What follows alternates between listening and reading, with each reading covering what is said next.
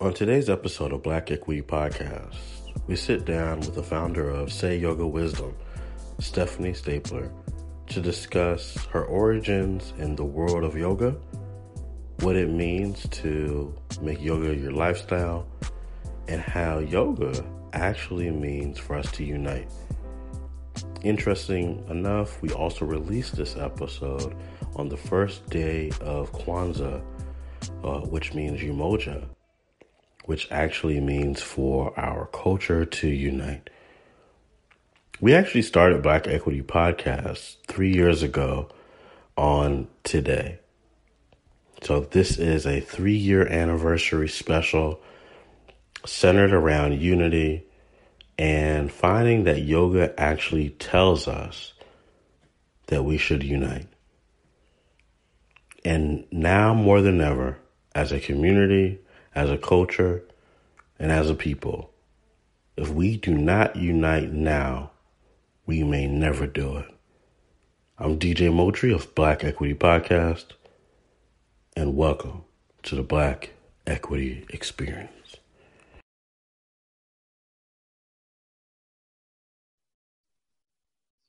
All right, we're back for another great episode of Black Equity Podcast. Really excited about this conversation. I want to get into this topic with someone that I've actually learned a lot from in this particular area. I never practiced yoga before. I'm not sure if I'm using the right words. I'm sure our guest today will let me know if I'm using the right words or not. I never practiced yoga before, but once I actually started going through the actual exercises, it actually became life-changing. I started noticing things about myself that I didn't even know were there. And I really wanted to have this conversation to learn about what is the true definition of wealth when it comes to yoga, and what does it mean to have a lifestyle around yoga. So joining me on today's episode, Stephanie, welcome to Black Equity Podcast. Hi. Thank you for the welcome. No, definitely. So for those who don't know who you are, just tell us a little bit about yourself and your company. So my name is Stephanie. The name of my brand is called Say Yoga Wisdom, is how I pronounce it. Say, S-A, is an acronym on my name, which is Stephanie Ann Yoga. And then wisdom, because I like to infuse yoga with, well, not even just specific to yoga, just wisdom into what I do, what I offer. So that is not just a workout or just moving. It's actually something you're gaining on a spiritual, intellectual, on various different levels. So that is the gist of what I do. I am a certified yoga teacher, instructor. So yeah, that is a very short synopsis of what I do.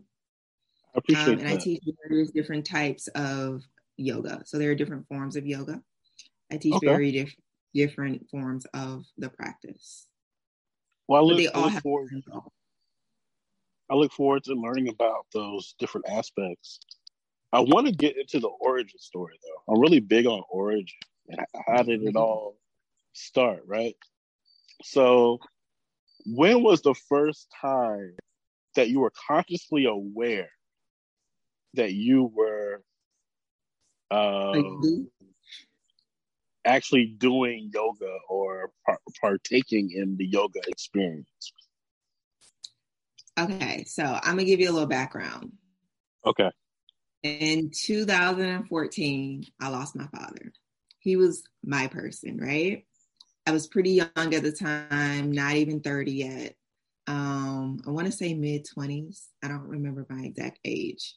And that goes to show like how spaced out I was around this. So I was really, really struggling, having a hard time, like moving through that grief, that whole process. And I still work in corporate America, and I actually work for a healthcare organization. And one of my coworkers at the time was like, Stephanie, you should really try yoga. I think it would really benefit you. At the time, I know nothing about yoga, like nothing at all. I'm just thinking like, that's just stretching. What's that gonna do? You know, like that ain't gonna do nothing. And she just like, she kept saying every day I would walk into the office, she's like, did you try it yet? I told her, you know, she had a gym membership, and the gym I was a member of at the time offered yoga as part of the membership. And she's like, you should really go. Like, your gym already offers it. Just go take a class. So like after maybe like 3 weeks of her like telling me every day as I walk in, I'm like, okay, forget it. I'll go to Target, buy a little cheap yoga mat. And I literally, like, I'm not kidding. I went to Target and looked for the cheapest mat I could find. Cause I'm like, I don't want to invest in this stretching thing. So I bought the cheapest mat and I signed up for a class at the gym and I attended it. That class, this was the first time I realized I did yoga. That class was literally everything. And when I say everything, like I wanted to cry, I wanted to scream, I wanted to roll up into a ball and take a nap. I like everything. Like I sweat so much. So just a little background, because I had no base for what yoga was at the time. I literally thought it was just stretching.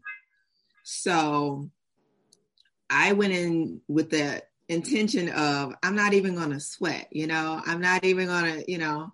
So I get in there and I'm just like, oh my God. So I ended up signing up for a hot power vinyasa.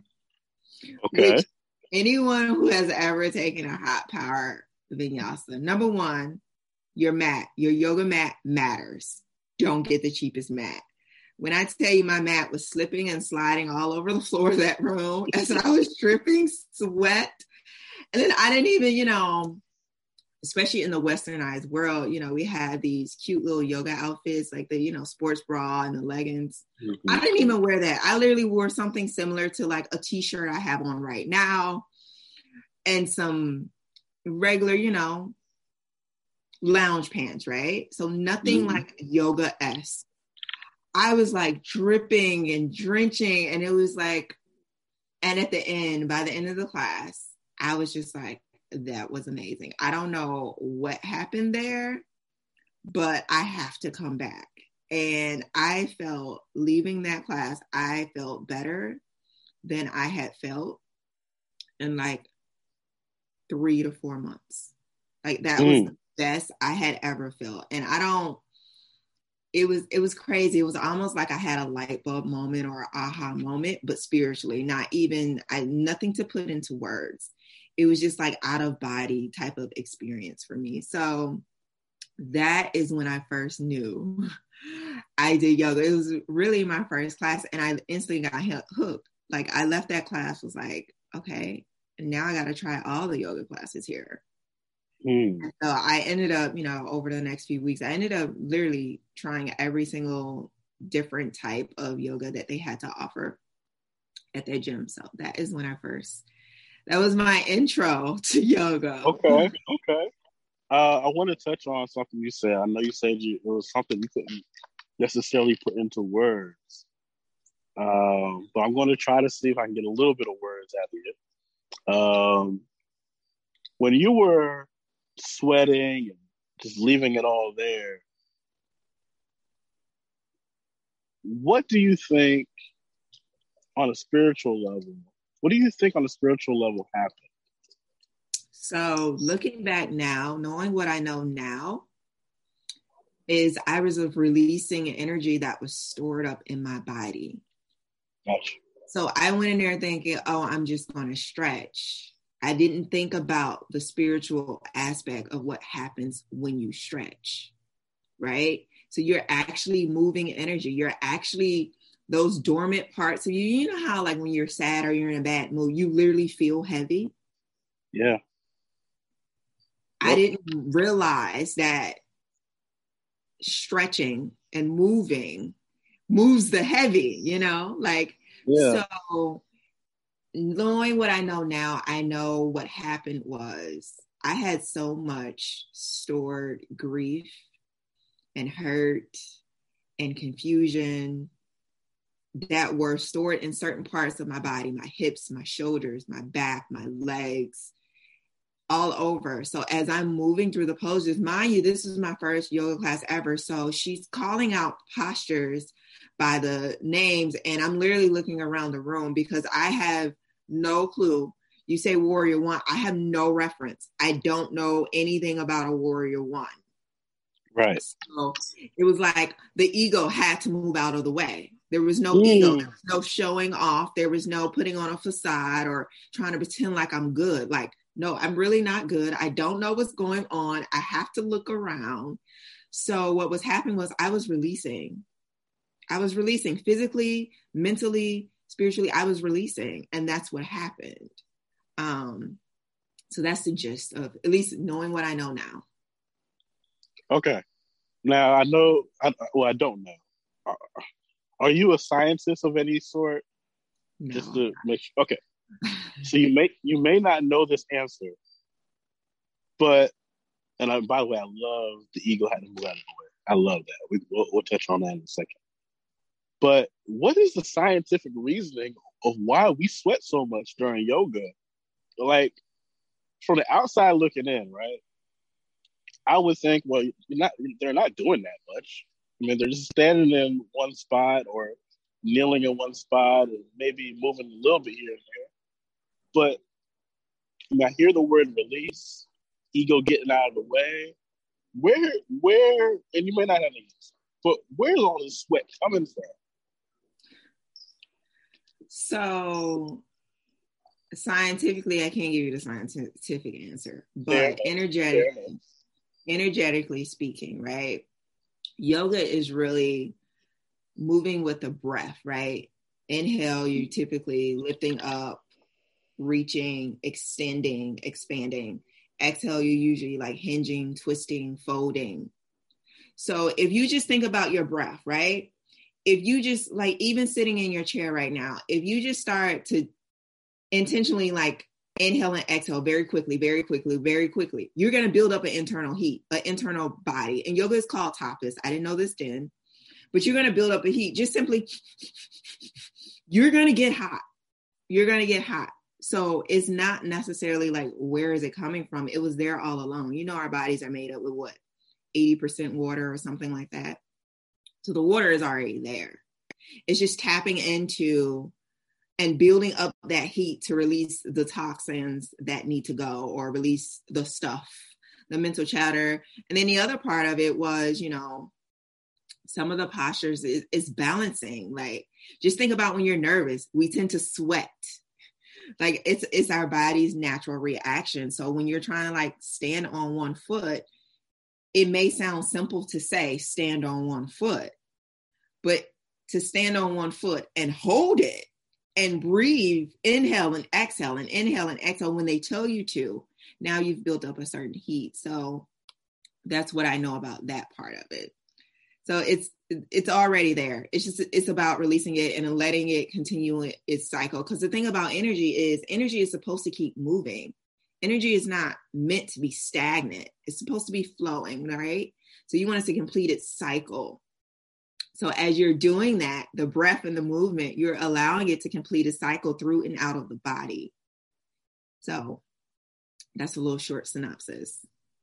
You know, when I was in one of your sessions one time, you said something to me that has stayed with me ever since.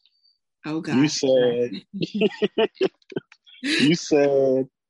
and I'm not sure if you say this on every session. You said something along the lines of, "Are there any problem areas that we need to focus on?" Something along those lines.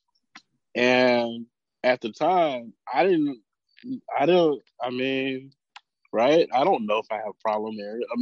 Maybe I do know, but I just don't know that I know, kind of a thing, right?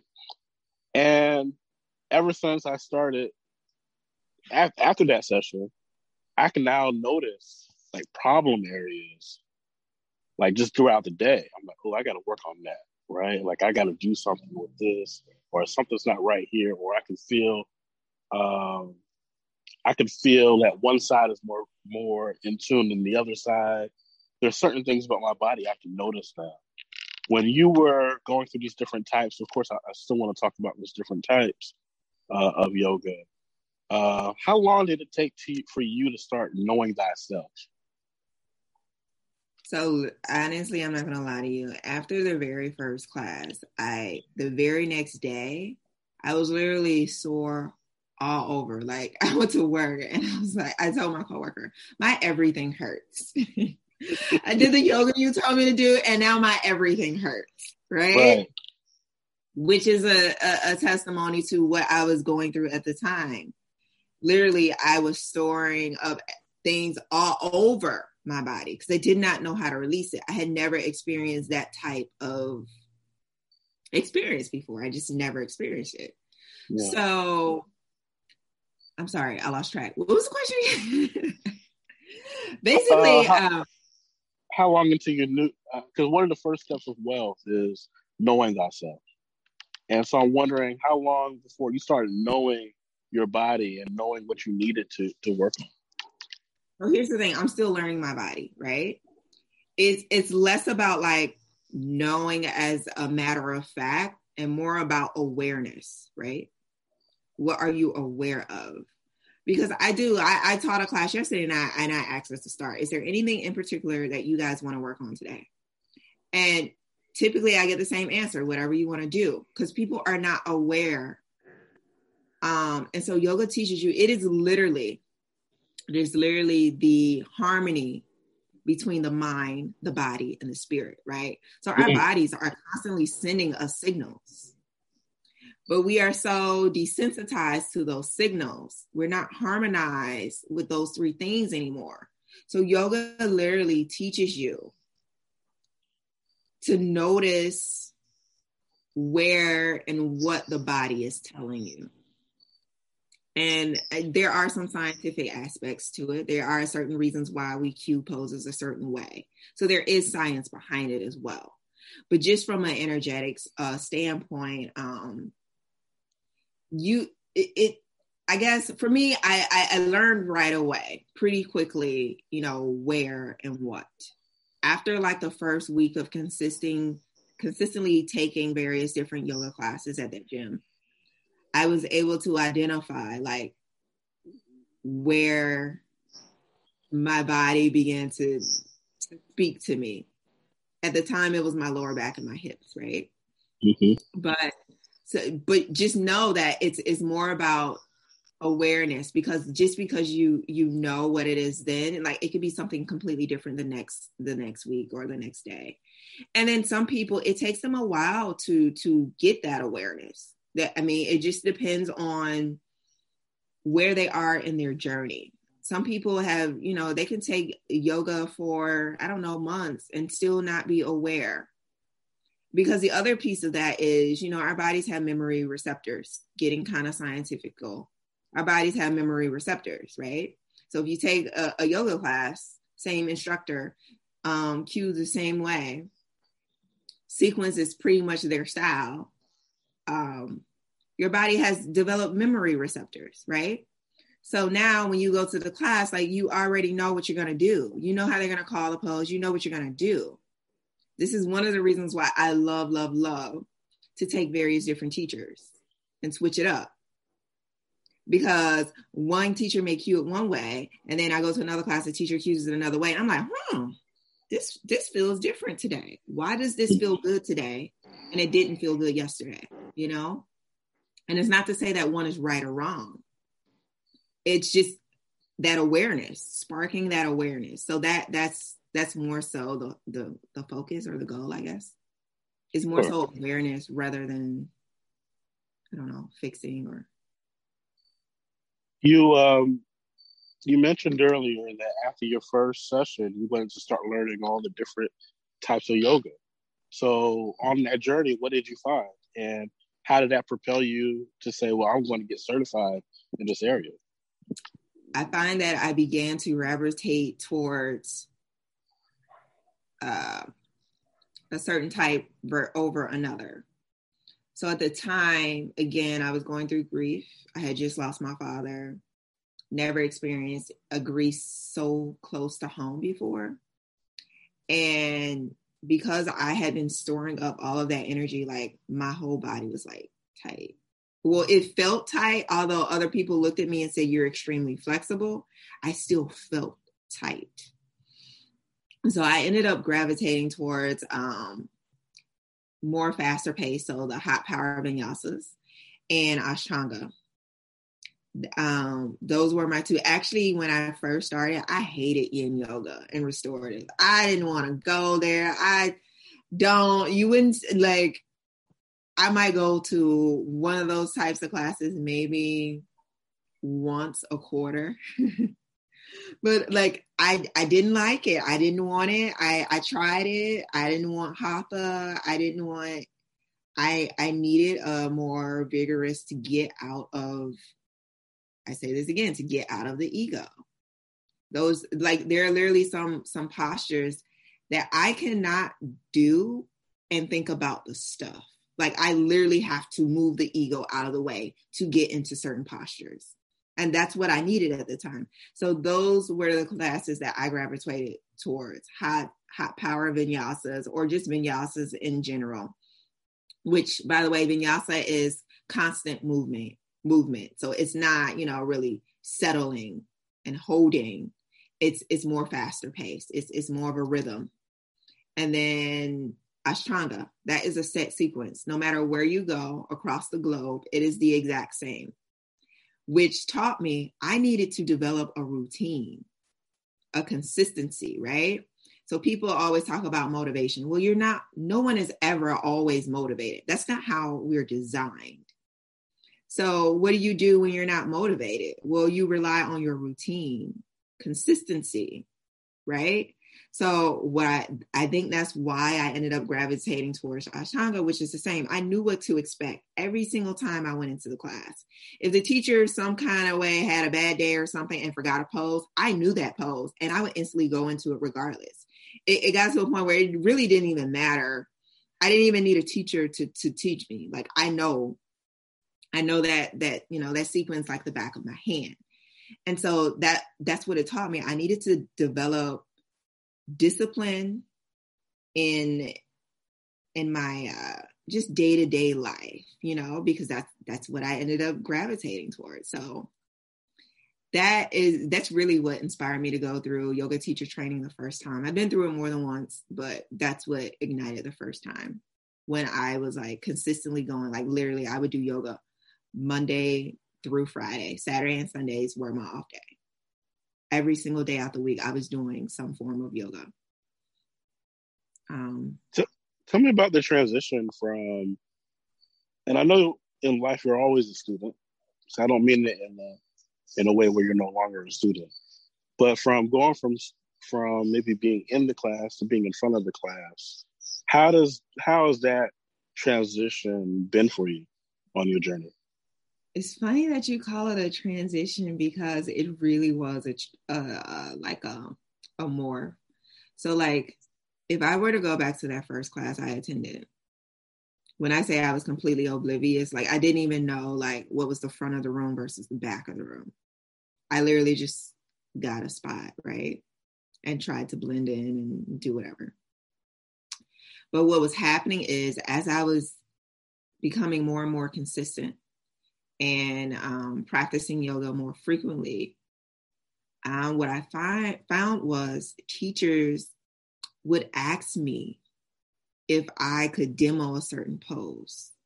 Because oftentimes when you're instructing and you're cueing and you're focusing on alignment, it can become cumbersome for you to stand up there, instruct, and demo simultaneously, especially some postures. And let's be honest, some postures we as instructors, we just can't do.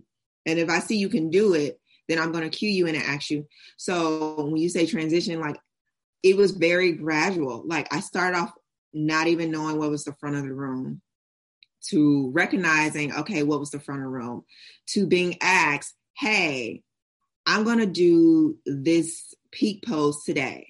Would you mind putting your mat up here so that when I break it down, can I use you as a demo? So it was almost like a universe or spirit or whatever you want to call it was guiding me, like pushing me to transition, pushing me to that. So for me, it became very seamless because after a while, after being asked to demo, or could you stand over here, or could I use you to show this? Students started assuming that I was an instructor, and I wasn't. And I'm just, or, students after class would ask, well, how did you do that when she said that? How did you get into it? And then it's like, well, I can tell you what I did, but now I really want to know, like, what is the alignment way to get into it, or what scientifically or what anatomically did I do? Because I can tell you that I put my arm here and did that, but like, I can't tell you that I engaged the shoulder, internally rotated. I couldn't do that. I could just be like, well, I just did this. And they're like, well, you make it look so easy. And so that kind of like, I was kind of guided to the transition. It wasn't really necessarily like, I didn't go into yoga with the intent of, I want to become a yoga instructor. I never really had that aha moment of, I think I want to be an instructor. It was kind of like I was being pushed into that role, to the point where it's like, well, no, I really do need to learn this, because if people are going to keep asking me, I don't want to just say anything. Like I like wisdom. It's part of my handle, right? I like to learn.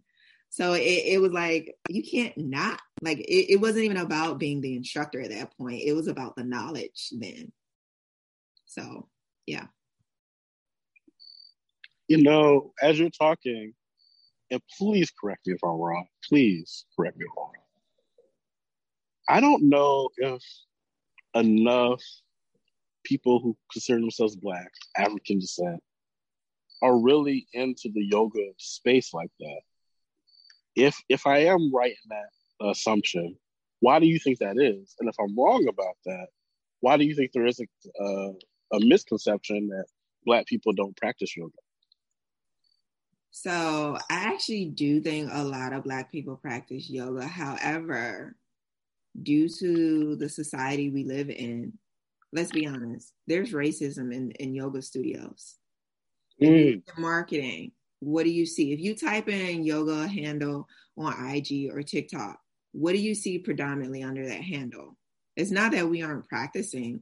It's just that the way our society markets things, we are not at the forefront. They're going to pick the slender white woman who has a certain physique, looks a certain way, and let's even take it a step further. She's going to be doing very inaccessible postures to the vast majority. And yoga, it's funny because, so I really, really got attached to Ashtanga, which Ashtanga women didn't practice. That was for young teenage boys to teach them discipline. If you type in Ashtanga handle right now, I guarantee you the top people, the top people at the highlight of that are not going to be men. That is what Ashtanga was for. Young boys. You're going to see women. So I don't know that we aren't practicing. And then also there are different types of yoga, like Kemetic yoga, right? It's really, really hard to find a studio, which is African, Kemet, which is the original name for Egypt or, Africa, before it got colonized or whatever. But hieroglyphics, if you think about the hieroglyphics, in the pyramids, tombstones, they are doing yoga. That is African descent. Yoga actually descends from Africa, even though we pull its base from India, because, they were able to write it down and translate it in a way that our African descendants did not do. And I'm not going to say they did not do, but we don't, a lot of the hieroglyphics, we can make assumptions, but we really don't know the true meaning, So I do think we actually do practice yoga, but I think the reason why it's not seen as a majority type of thing is because we live in a society where we are muted in such a way, in that aspect. Like, you know, we don't get praise, and I don't even really like to use the word praise. It's not a good word, but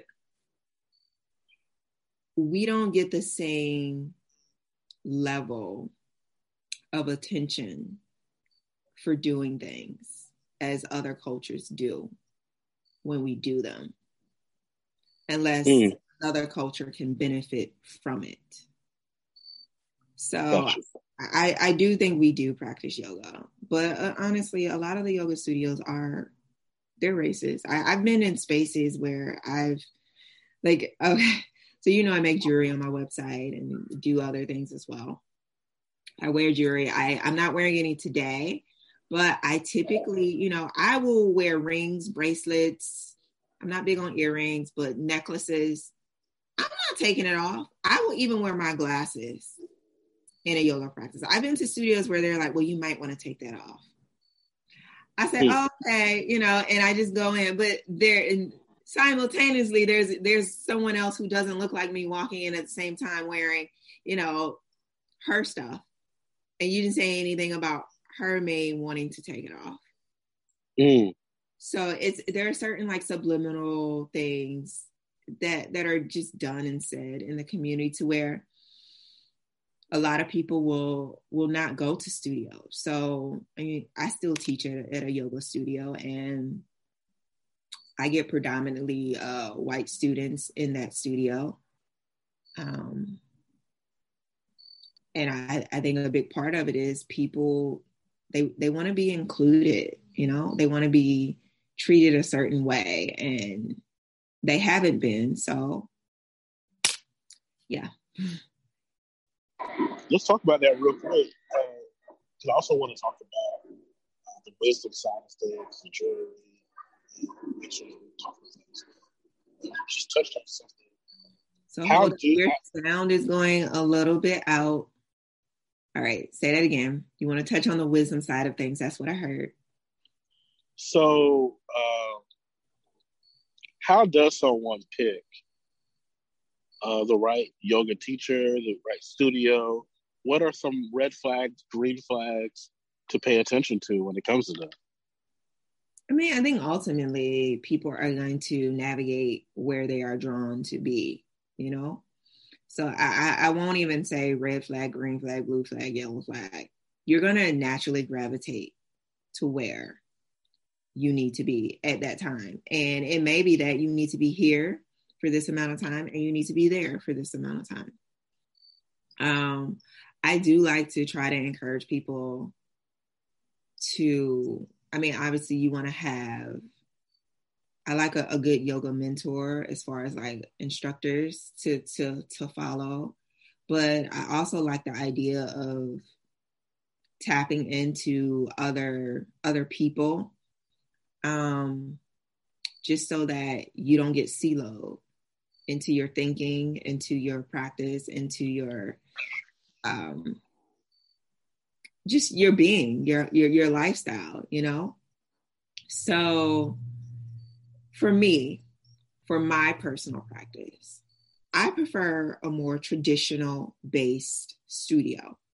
And what I mean by traditional, I mean, I prefer instructors who understand the 8 limbs of yoga, who have read certain books, who know certain stories behind certain names, who know at least some Sanskrit, right?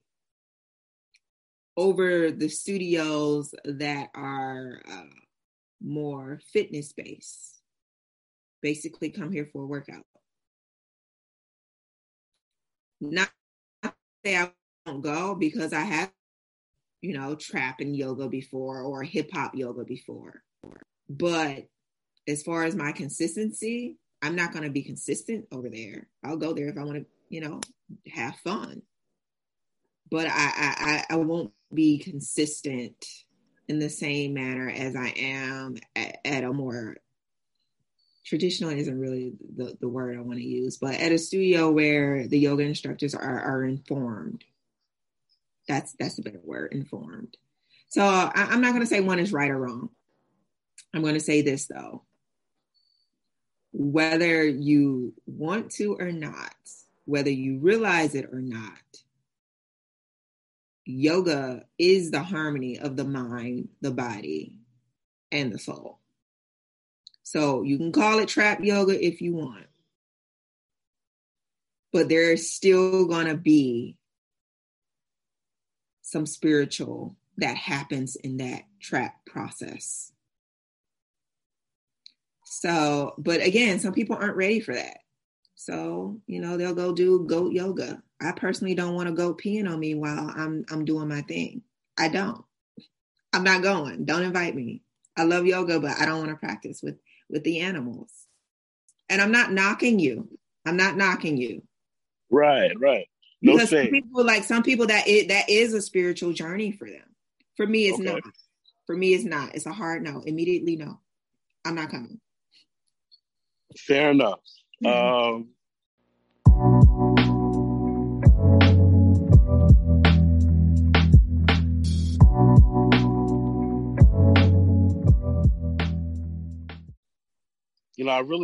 think when we first bumped into each other, I think the word wisdom did pique my interest, right? Like, why is yoga and wisdom in this? Like, what's going on? What do they have to do with one another?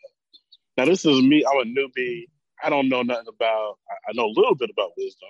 I don't know anything about yoga, so it was kind of cool to see and learn. Like, what does this all mean, right? How do you think wisdom plays a part in yoga? And then, of course, I have another question after this. But go ahead. Okay, so yoga is very fluid, right? So anything that is fluid, if you think about water, fluid that flows, it's going to go through changes, right? So there may be patches if you think about a river that's flowing, there may be parts of that river that is almost still. There may be parts of that river that is like rushing. There may be parts that are like lots of waves and bumps. Yoga is fluid. So because yoga is fluid, you're constantly learning different things. My body 5 years ago is not my body today. So it's a journey. And so if you think about wisdom, it's about doing what's wise versus what is right. So I love the Ashtanga practice because it is very rigid. It is very concise. It is very disciplined. But it is I also like vinyasa, which is very flowy, right? And so the thing is, what happens is when you're very rigid, very concise, you don't have room for the new, for much of anything outside of what that end process is. So for me, yoga has to go along with wisdom because it is a fluid practice. There are some postures that I can do today that I could not do then. Is it because I'm doing it any righter than I did it 2 years ago?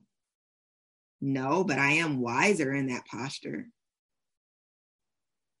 I don't know necessarily that, maybe today internally rotating my thigh is right. But I might pull something down the line and maybe I shouldn't internally rotate it anymore. And now I should be, externally rotating. So it's about doing what's wise. Yoga teaches you about wisdom. Well, it doesn't. I think of yoga as teaching you about what is wise versus right or wrong. Because again, right today can be wrong tomorrow and vice versa. There are some postures that I cannot do today that I could do back in 2019. Not to say that I can't get into them again eventually, but there are some postures that I completely avoid today. And if you had saw me back in 2018 or 2019, I was killing those poses. Today, I'm like, I can't do that. I'm not doing that. Does it mean that it's right? No, it's learning. Like you get wise, you know? Right. When you harmonize the mind, the body, the soul, everything, you have no choice but to gain wisdom from that. I love that. They go hand in hand, which is also why I like to throw in quotes in there to like pique people's like intellect. Yeah. Give them a message. Because sometimes things are happening and we can't explain it. Like that first yoga class I went to. I couldn't, if you had to ask me as I was walking out, I would not have been able to explain it to you. Today I can tell you what happened. But that day I couldn't. Just that I died twice and resurrected as well. That's it. Got you. How do you think yoga creates a more equitable society? So let's break down the name. The yoga. Okay. What does yoga mean? Yoga is actually derived from the Sanskrit word, and I'm not going to pronounce it because I probably will butcher it. But it's Yuji, I believe is how it's spelled, which means to yoke or unity. Yoga by definition is unity, right? And so for things to be equitable, what do you got to do? You got to unite. You got to unify. And let's not confuse unify with equal, because those are not one and the same, right? Equal and equitable are not synonyms. But yoga by definition, the name alone, it literally means unity, right? So there is, if you consider yourself a yoga instructor or a yoga business owner, it is your job to unify. And if you are actively practicing unifying those of your community, unifying those of different backgrounds, unifying whatever it is, then you by default are making society a more equitable place, because you are bringing together. I mean, our society is so conditioned into this whole right, wrong, this, that, black, white. And it's okay, that's fine. This can be black, this can be white. Let's still bring it together.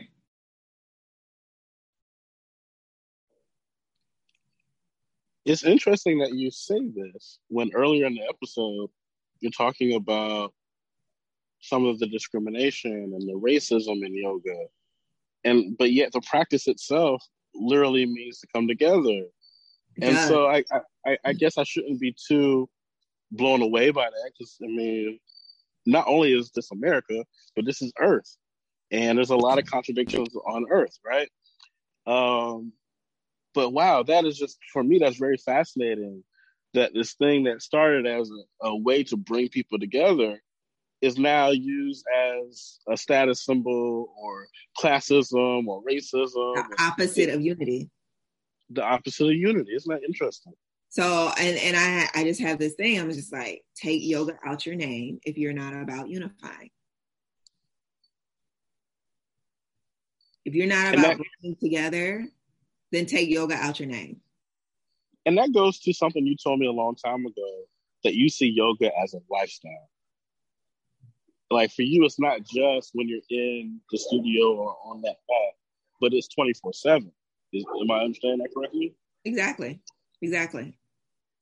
So my first yoga teacher training was actually Ashtanga based. And in Ashtanga, there are 8 limbs to yoga. I won't go through all of them because I don't want to make your podcast show too long. But go ahead. The physical practice of yoga is not the first. It's not the second. If you think about like let's say the 10 commandments, right? Sure. I have 10 commandments, right? Same thing, 8 limbs of yoga and Ashtanga. There are 8 limbs. There are certain things you are supposed to do before you step foot on that mat. And so if you are familiar with the 8 limbs of yoga and practicing, then you know that it is a lifestyle, because there are certain things you got to move out the way, certain things you got to address. And by the way, the physical practice where you do the postures, that is to prepare your body to be able to sit and meditate. So it's not the first of the 8 limbs. It's also not the last of the 8 limbs. You still got other stuff to do after you get off the mat. You still got stuff to do before you get on the mat. But again, our society has now gimmicked up yoga. And some training programs don't even teach you Sanskrit. It's like, wait, what? How you not going to know the origin of the word? There is meaning there. There is wisdom there. There is a reason why, you know, like a common pose people call chair pose, Utkatasana. The Sanskrit does not translate to chair. We have westernized it because we're like, oh, well, it's kind of like when you're about to sit down in a chair. So we call it chair pose. It's easy on the mind, something people can easily like latch onto and get. But if you break down the Sanskrit, Utkatasana is more closely related to beam of light, like a lightning bolt, right? So if you think about like the Gatorade bottle, like that lightning bolt, that is actually chair pose. But see, the problem is people don't learn Sanskrit, so they don't understand, like, you are like a beam of light in this pose. You are light field, right? This is why we matter. Instead, we're saying chair. What do we use the chair for? To sit. When we sit, what do? Hunch over, lean back. Are we light field in? I mean, we're always light field, but are we actively, intentionally being light field? And you know what this sounds like? It sounds like some people took the soul out of yoga. Yeah, so that's what happens when you, and I'm not saying, you know, all yoga instructors need to be teaching in Sanskrit. Obviously, that's going to go above some people. It's going to be intimidating. I say chair pose, but the students that come to my class know that sometimes I'll say chair, and sometimes I will cue the entire sun salutation be in Sanskrit only, knowing that I know that you probably don't know but I will go through the motions with you, right? And I love Sanskrit because it has a certain rhythm, a certain flow. Like, I just like the feel of it. But when you learn the origin, it teaches you certain things. But a lot of these yoga teacher training programs, like I said, that's not their gear. Their mode is to make money. Their mode is to kind of push out these people to do these practices, and go through the movements, go through the motions without the emotions, you know? So it's, yeah, that's basically the gist of it. That's the gist of my stance on the wisdom part of it. That's my stance on the unity, the bringing together. If you are a true yogi and you allow it to be a lifestyle, even if you don't speak in Sanskrit, you will at least read and learn. Even if you just pick one pose out of your class, right? Or out of the class. Look up the Sanskrit name of it and see what that name means. And some of them are simple, like foot hand pose. Some of them, it literally translates that simple. But other ones translate to wonderful things, and other ones have stories behind them. So where do we go to get this? Where's a proper place to go if you want to really learn the true essence of yoga? I'm not even going to say a proper place. It's just, For me, what I do is, well, I was lucky because, again, my first yoga teacher training was Ashtanga based, which is where it is, if you go to a strict Ashtanga yoga studio, it is all cued with the breath. It is all Sanskrit. And so you have no choice but to learn it, you know? But if you just want to start learning and start tapping into it, like I said, pick a pose, pick one pose. Warrior One, Virabhadrasana A. Look it up. Who was Virabhadrasana? What was the story behind Virabhadrasana? Why do why is this pose called warrior pose? There's a story behind Virabhadrasana. There is a story. You can read, and so you can pick apart the pieces and gain your wisdom, right? But then again, like I said, a lot of places now are. So there is one studio that I do teach at where they want for you to infuse a message. They don't want you to just stand up there, call out a pose. Infuse a message. And I love the studio owner here because she is like, and dig deep, because I don't want no fluff. Let it go. Let what go? Like, give them something, like dig your well deep. She says that all the time. Dig the well deep or don't go to the well at all. Basically, if I want you guys to have a message, but if you don't have a message, teach a clean class. Don't fake a message. Don't give these people no gimmicky sayings, no cliches. I literally took a class 2 weeks ago and the instructor was like, inhale through the feet. I'm like, what? How am I going to inhale through the feet? What are you talking about? Is that something you could do? I don't know, because if it is, she never broke it down for me. I don't know. And I love a good analogy. I say crazy stuff all the time, but I break down my analogies. If you're going to say something like that, you got to break it down for me, because I literally was in class looking around like, stop. Like, wait, did I hear that right? And she said it a couple of times. So that's what she means. But there are some yoga studios where they want the opposite. No messaging at all. I also teach for another studio. They're very fitness-based. That is their handle, fitness-based. We literally are only allowed to say, I think, 2 or 3 Sanskrit words. That's it. Namaste, Chaturanga. It might only be 2. Namaste and Chaturanga. That's it. Now, do I listen? No, I'm gonna do that. Well, we know you're a rebel. You like to rebel. But so I respect it just depends, it just depends. But I love the wisdom aspect, because with wisdom you gain wealth. To tie back into it. With wisdom, you said something before we started recording. I want to make sure you get this on. I say on wax. What is a true definition of wealth to you?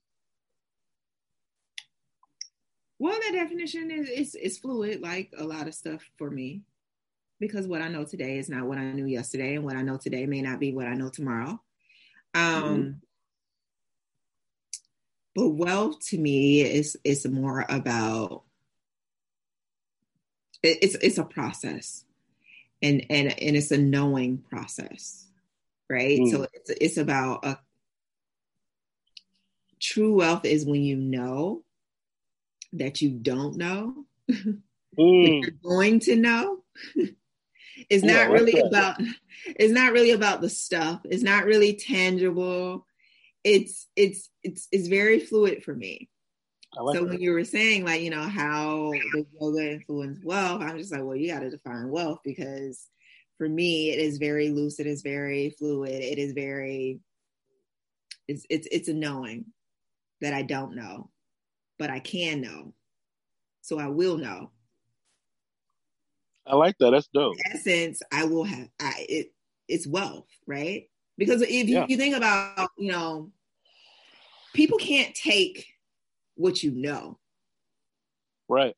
They can use what you know. They can borrow what you know. Like they can borrow your intellect.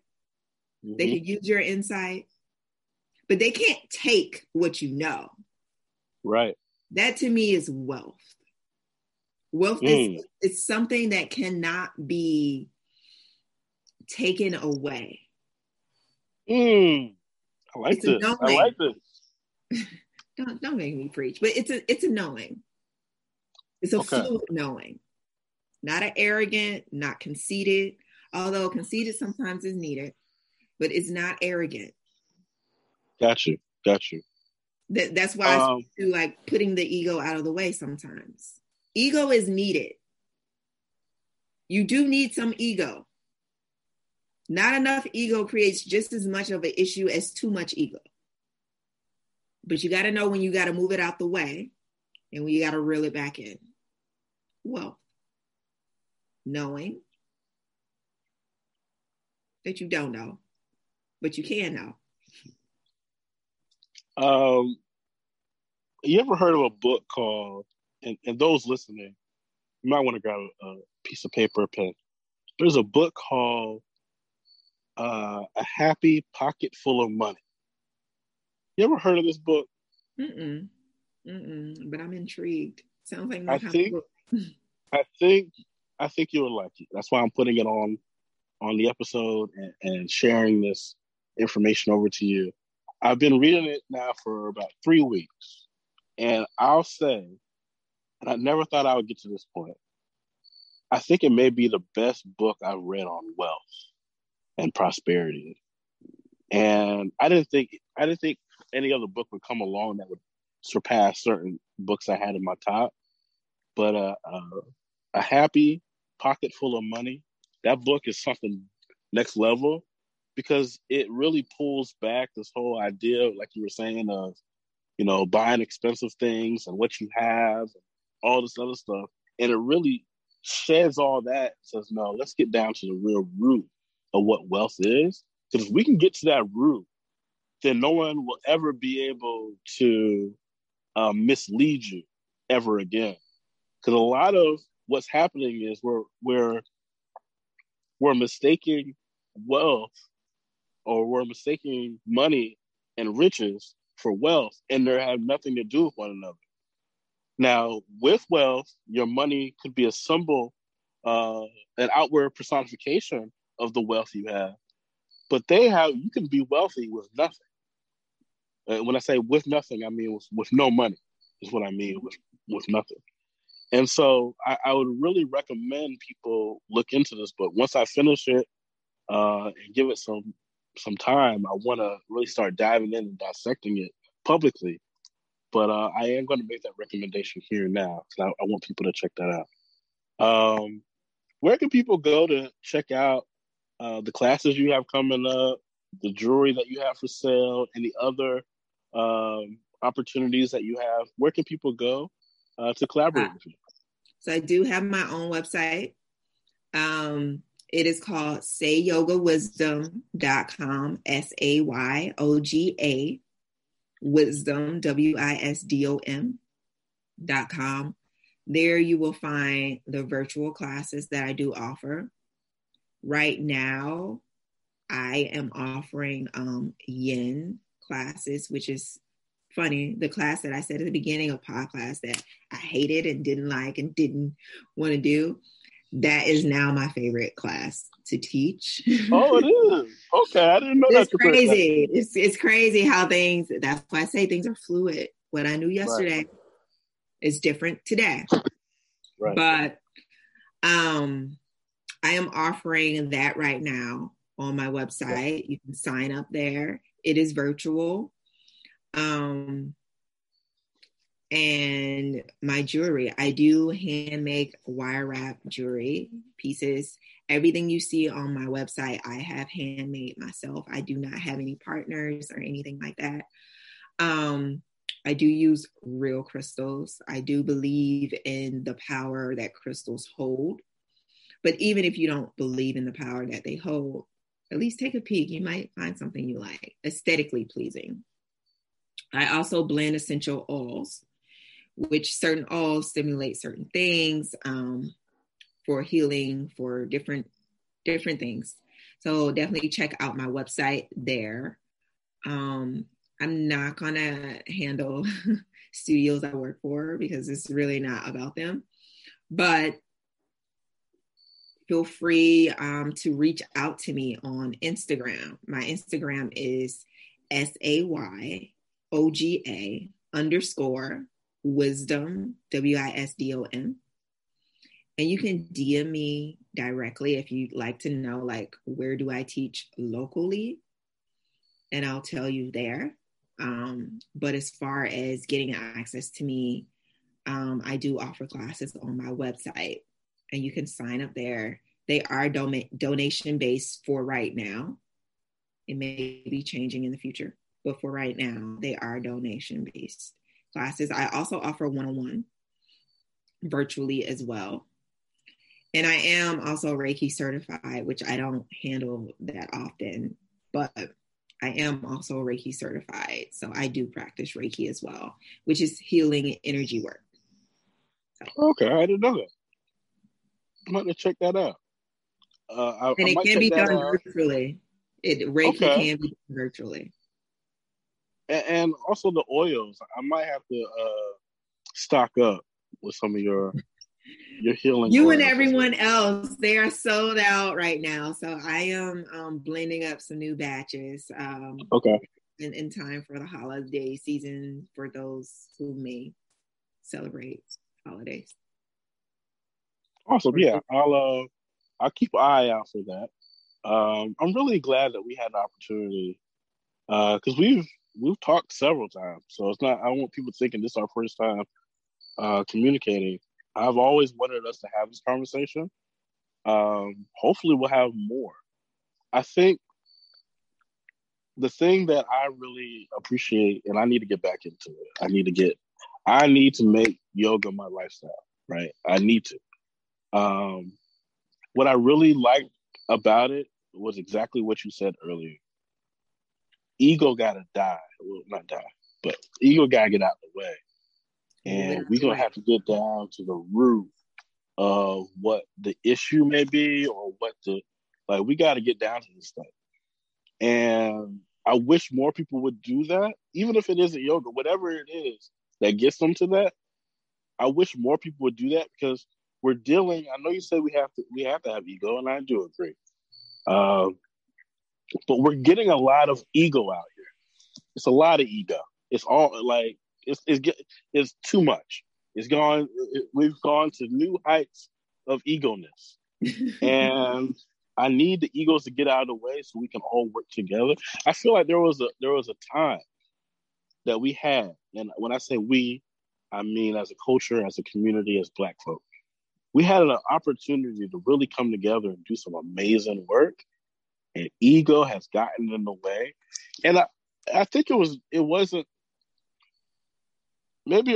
necessarily realistic. I hate to use words like realistic, but to think that all Black people were going to come together and kumbaya and all be on one, like, okay, maybe that was a little bit far-fetched. But I didn't think we would miss the mark the way that we did. But I think things like this, where people can kind of gather together and leave their titles and positions and all this man-made stuff out of the way and just kind of get down to the brass tacks, I think that's an opportunity to create generational wealth where we can share with each other. For me, I know you didn't ask, but I'm gonna say, for me, wealth, and it might change tomorrow.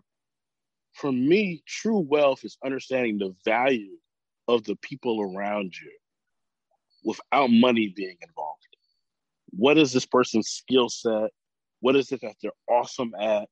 And how do we put that person in position to personify that to their best versions of themselves? To me, that's why I'm learning what wealth really is. Because if you can find that, then you can do damn near anything you want in life because you're not really looking for the money. You're looking at the value within the person and allowing them to be their best version of themselves. But we're too busy in ego tearing people down.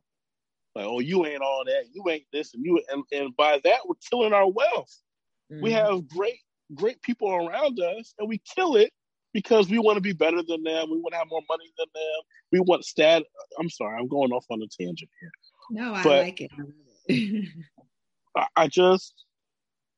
I feel like there's a really great opportunity for us to see the value in one another. And it takes something like yoga, if not yoga, whatever. I don't want to push anything on anyone. But for me, yoga helped me say, yo, get the ego out of the way and let's get down to making sure you understand who you are at your core. Because if you're not balanced, then how the heck are you going to have balanced conversations? How are you going to be able to bring balance to the world? So anyway, I'm sorry. I had to put that on there. I agree. I'm going to piggyback off of something you said, though. Go for it. Is there something people can do, even if it's not yoga? Okay. Here's what I learned. Things that you are naturally good at, you are naturally adept at, like your creativity, that is where you start, right?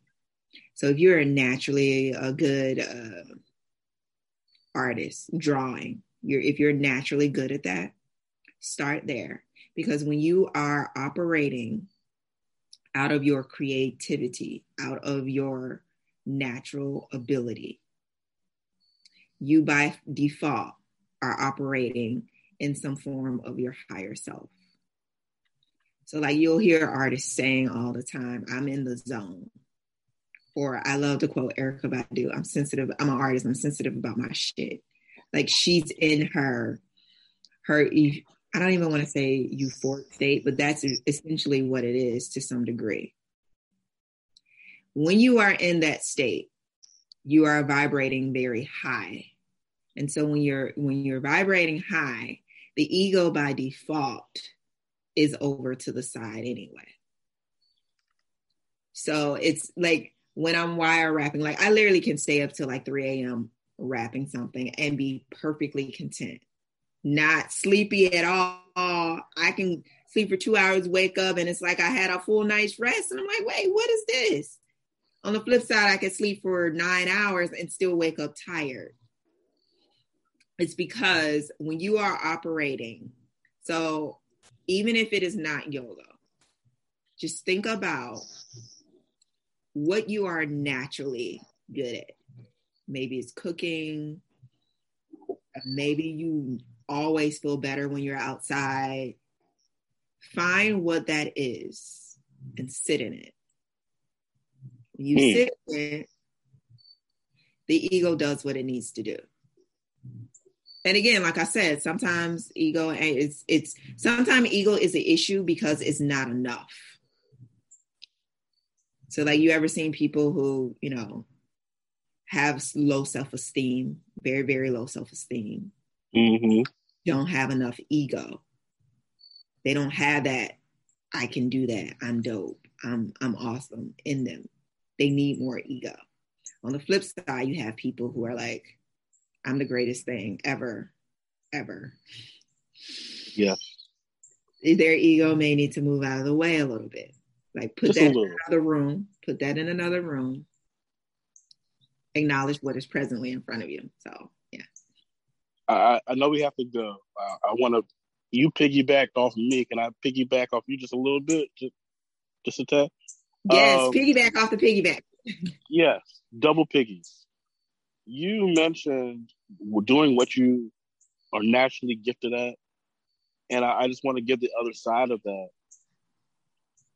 We have to get to a place where we're not copying what someone else did because it was successful for them and thinking, well, that will then be successful for me. If that's not naturally what is, your fit for you. And then what ends up happening is you get frustrated trying to chase after somebody else's dream or chasing after somebody else's frequency. Comparison. Exactly. Comparison's the thief of joy. There's this, did you hear this? I'm sorry to cut you off. But you're not sorry, but go ahead. I'm really not. But I got to throw this in there. Feel So there's this one audio on IG right now that I love. I haven't used it yet, but it just cracks me up every time. But it's like the girl is just like, it don't matter if they out there doing what you doing, right? If you got the gift and God, she says God, but I say source, creator, universe. If source gave you the gift, it don't matter if you over here with the gift too, because my gift popped differently than your gift. Yes. So rather than copying, because they got the gift too, just operate out of your gift. Because what you bring, your energy, your, intellect, all of your whole being, your experiences is in the way you do it. Even if y'all make the same thing, even if y'all both out here crocheting. I'm just saying, there's plenty of people out here wrapping jewelry. Is there not? Okay, yeah, that's fair. There are plenty of people out here wire wrapping crystals. There are plenty of people out here blending essential oils. There are plenty of yoga instructors out here. Yeah. But people who come to me because they are naturally drawn to what I have to offer, what my experience is, what I have infused into what I am delivering. Right. So, and people sense a copycat spirit. So like you were saying, people sense that copycat spirit. Don't try to make what I made off my website.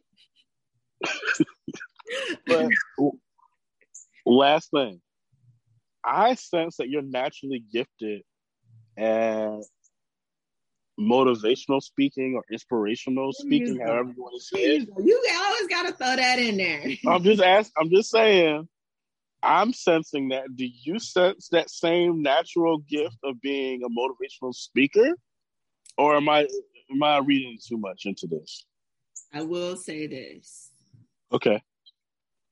Plenty of people have told me that I should be writing down stuff that I say on shirts, or at least saying it in a manner to where other people can hear it. But remember when I spoke about ego? Sometimes we got too much. Sometimes we don't have enough. When it comes to me and motivational speaking, we got to get me a little bit more ego there. I'm working on it. Not in what I'm saying. The ego needs to come to push me to say it. Not in what is going to come out, but to get it to come out. Okay. Well, I'm going to call your ego up, and we're going to get this thing going. Stephanie Ann, I want to thank you for coming on Black Equity Podcast. This has been a truly honor. I always love when we talk. Hopefully, we'll continue these conversations. And I guess I need to book some sessions. That's what I'm going to do right after this. I got to book some sessions. So book some sessions. And then you can get some more of my motivational speaking. Oh, that's where we got to go to get it? Okay. Exchange. It's about the exchange. Wealth, right? Then you say tap into what other people, wealth. That is true. That is true wealth. That is true wealth. Thank you again. Man, this is an awesome episode. All right. Thank you everyone for listening, and we'll talk to you again soon. Thank you. Namaste.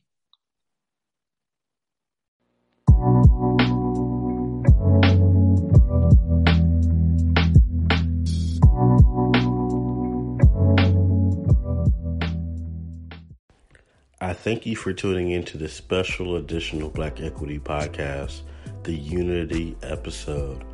I always love when we sit down and talk about unity from a different perspective and looking at it from a different angle. I'm truly excited for our guest today. We left the website in the show notes. So if you want to learn more about Say Yoga Wisdom, go ahead and head over to the website today. I'm glad that you were able to join us, and I know that our guest today will really appreciate you stopping by and checking out all the great work that she is doing. Once again, thank you everyone who tuned in to today's episode. Happy Kwanzaa, and we have more in store for you. Thank you for listening to Black Equity Podcast. We'll talk to you again soon.